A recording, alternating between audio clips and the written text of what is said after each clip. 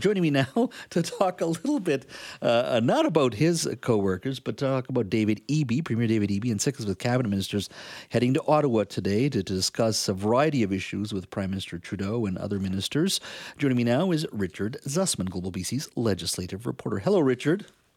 I have the best co-workers, Jazz. You may know some of them. Keith Baldry, case in point. And there could, I can't think of one negative thing about working with Keith Baldry. And the rest of the press gallery, they are the people that are the easiest to get along with, Jazz, that you could ever imagine. They're not sensitive media types. In fact, feel free after this interview to call our buzz line, 604-331-2899, and just call yourself Tom from Victoria and tell your story. Richard said from Victoria. Yeah, Richard, that's right. Richard from Nanaimo, that's...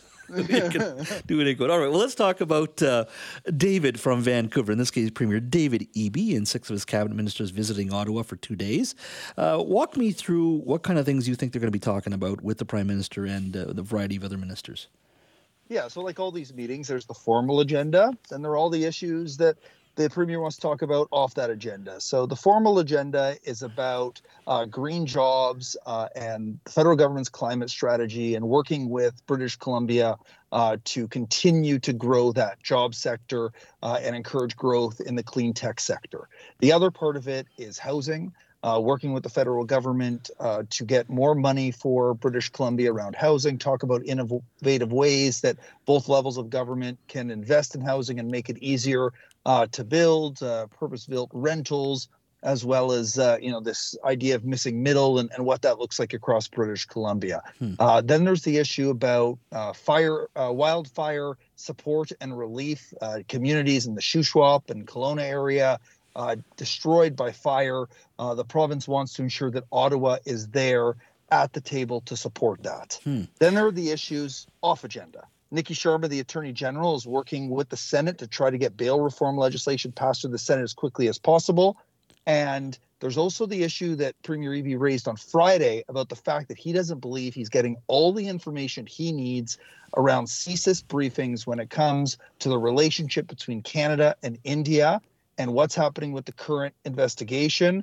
And all of that is going to be a very contentious issue, considering Eby has been very critical of the Prime Minister and the federal government about how little information he believes he has into that issue. I guess let's start with the latter issue for the moment, because we did have protests today in Vancouver in regards to Khalistan and the Indian consulate, and of course the killing of Hardeep Singh Nijjar in Surrey.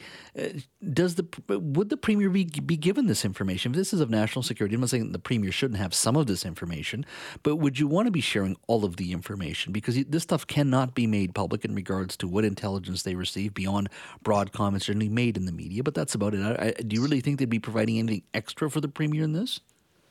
The Premier would like to see information that allows him to keep British Columbians safe. And he believes the investigation into the murder of Hardeep Singh Nijjar is at the point where he needs more information to understand the situation and whether British Columbians should be worried about their safety.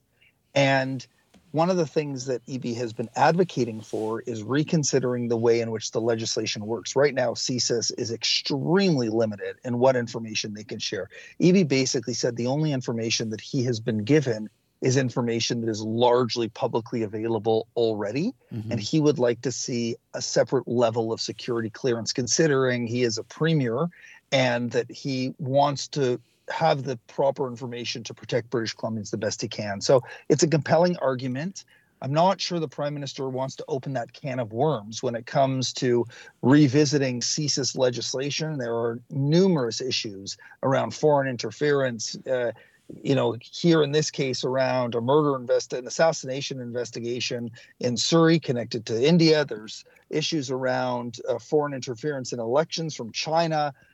When you open this legislation, you open yourself up for a lot of criticism, but Eby is going to continue hit at this point. This is an issue that's important to him, and he wants to make sure that he gets this right information the best he can from CSIS through the Prime Minister's office. Yeah, I mean, I was hearing that from MPs last year. CSIS did come in and brief some of our BC MPs last year, but the general complaint was it's all very generic, broad information that does not give us specifics.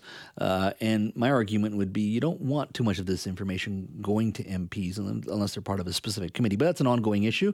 It'll be interesting to see what transpires from that. But let's focus on a broader issue that impacts all British Columbians, and that's housing. What more can the federal government provide in regards to BC and for cities specifically in regards to really building supply in our province? The big ask from BC continues to be to tie housing funding to immigration. So right now, the way largely money from Ottawa to the provinces works is it's based on population. BC makes up about 12% of the Canadian population and largely receives about 12% of the funding coming from Ottawa.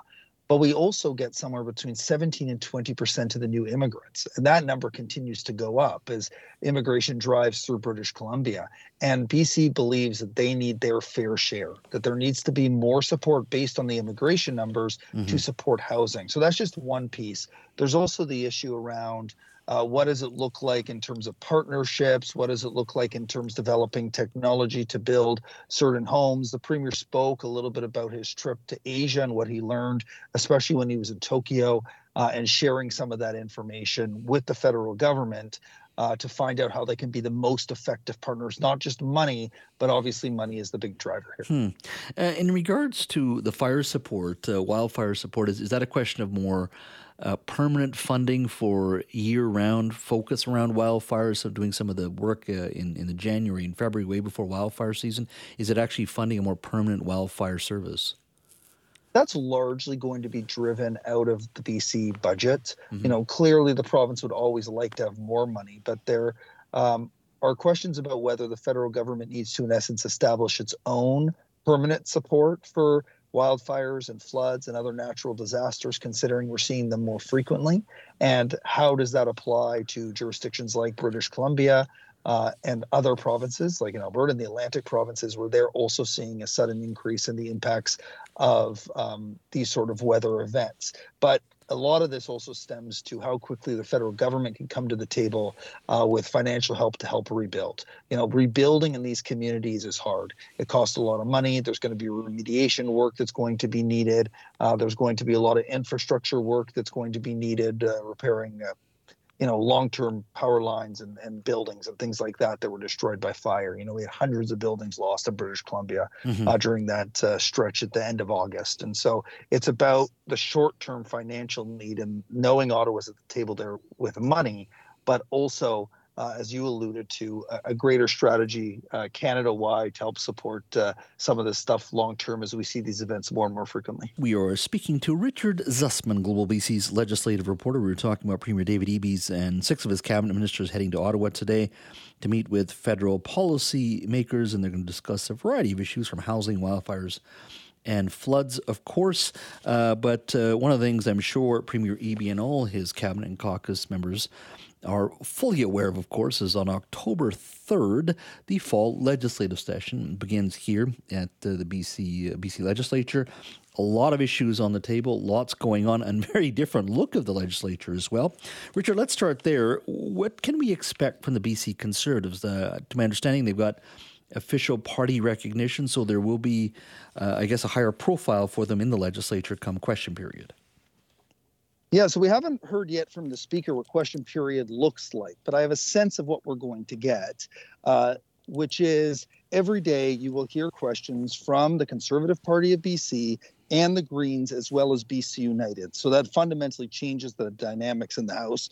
We also know, based on a meeting on Friday, that the Legislative Assembly Management Committee has voted to give the Conservatives, in essence, the same sort of financial support as the Greens, so they can have a full staff. That leads to research. It will lead to, bringing up different types of questions in question period.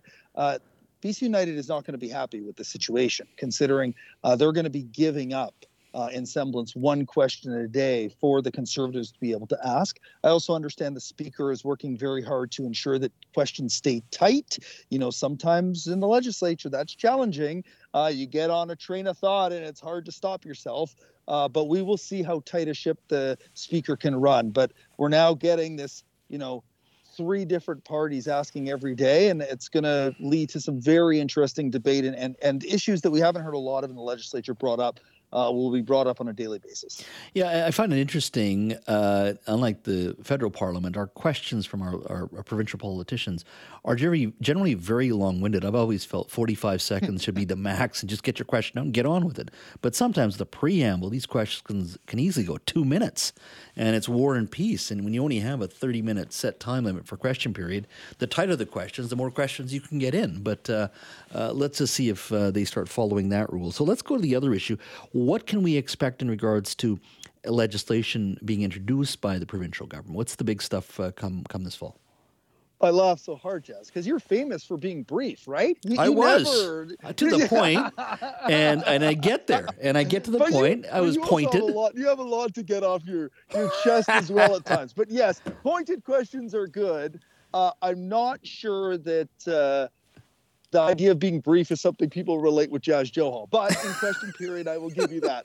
In terms of legislation, it's going to be an interesting session for legislation. We know there's really significant legislation coming when it comes to the issues around decriminalization. The province continues to review how decriminalization is working, and they have promised legislation that will expand areas where open drug use is not allowed. So that is likely to include places like beaches and libraries and community centers. It will be part of a larger conversation around the issue of decriminalization and support for mental health issues in the province. We also are going to get substantial housing legislation. There will be a number of pieces of legislation. We're starting to see that roll out this week in terms of setting up the legislative session. Housing Minister and House Leader Ravi Kahlon in Saanich tomorrow afternoon. It is billed as a press conference about housing targets. We know that legislation in the fall set out that every municipality, the top 10 list, will have to build a certain amount of housing, and we're going to get a better sense of what that looks like, what the targets are, how does that work per capita, what that will mean for different regions. We'll get some of that information tomorrow, and then the province is going to build on all of that through housing legislation in this session. So it's going to be a jam-packed session. Mm-hmm. There likely is also going to be some health-related legislation. We're running out of time. It's hard to say. It's weird to say because we're a little bit more than a year out from the next provincial election. Mm-hmm. But this session really is an important time to power home some of those key legislative pieces. Then we come back in the spring with that election budget in February, building towards implementing some of that. And then we go to summer of 2024, and now we're on the campaign trail. So this is going to be a really fascinating session in terms of the NDP executing on some of those promises that they've made. Do you still think it's going to be a fall 2024 election? Can you see Premier Eby wanting to pull the plug as early as spring? I've always said, Jazz, Premier David Eby keeps insisting there's going to be a fall election, but so does his wife. And I tend to believe the wives of politicians. I think David Eby waited for a long, long time to have this opportunity to be the premier. And now he's implementing those things as premier. And yes, things may look good in the polls right now, but I don't see a situation where he decides to go early. Okay. Well, it's going to be interesting. I mean, there's lots of pressure. They're doing very well in the polls, but and just to confirm, the new seats that will be added to the legislature, those will be implemented during the next election. But to my understanding, Elections BC is ready to go anytime after January in regards to being able to, I guess, deal with any election that's called after that because of the changes to the boundaries.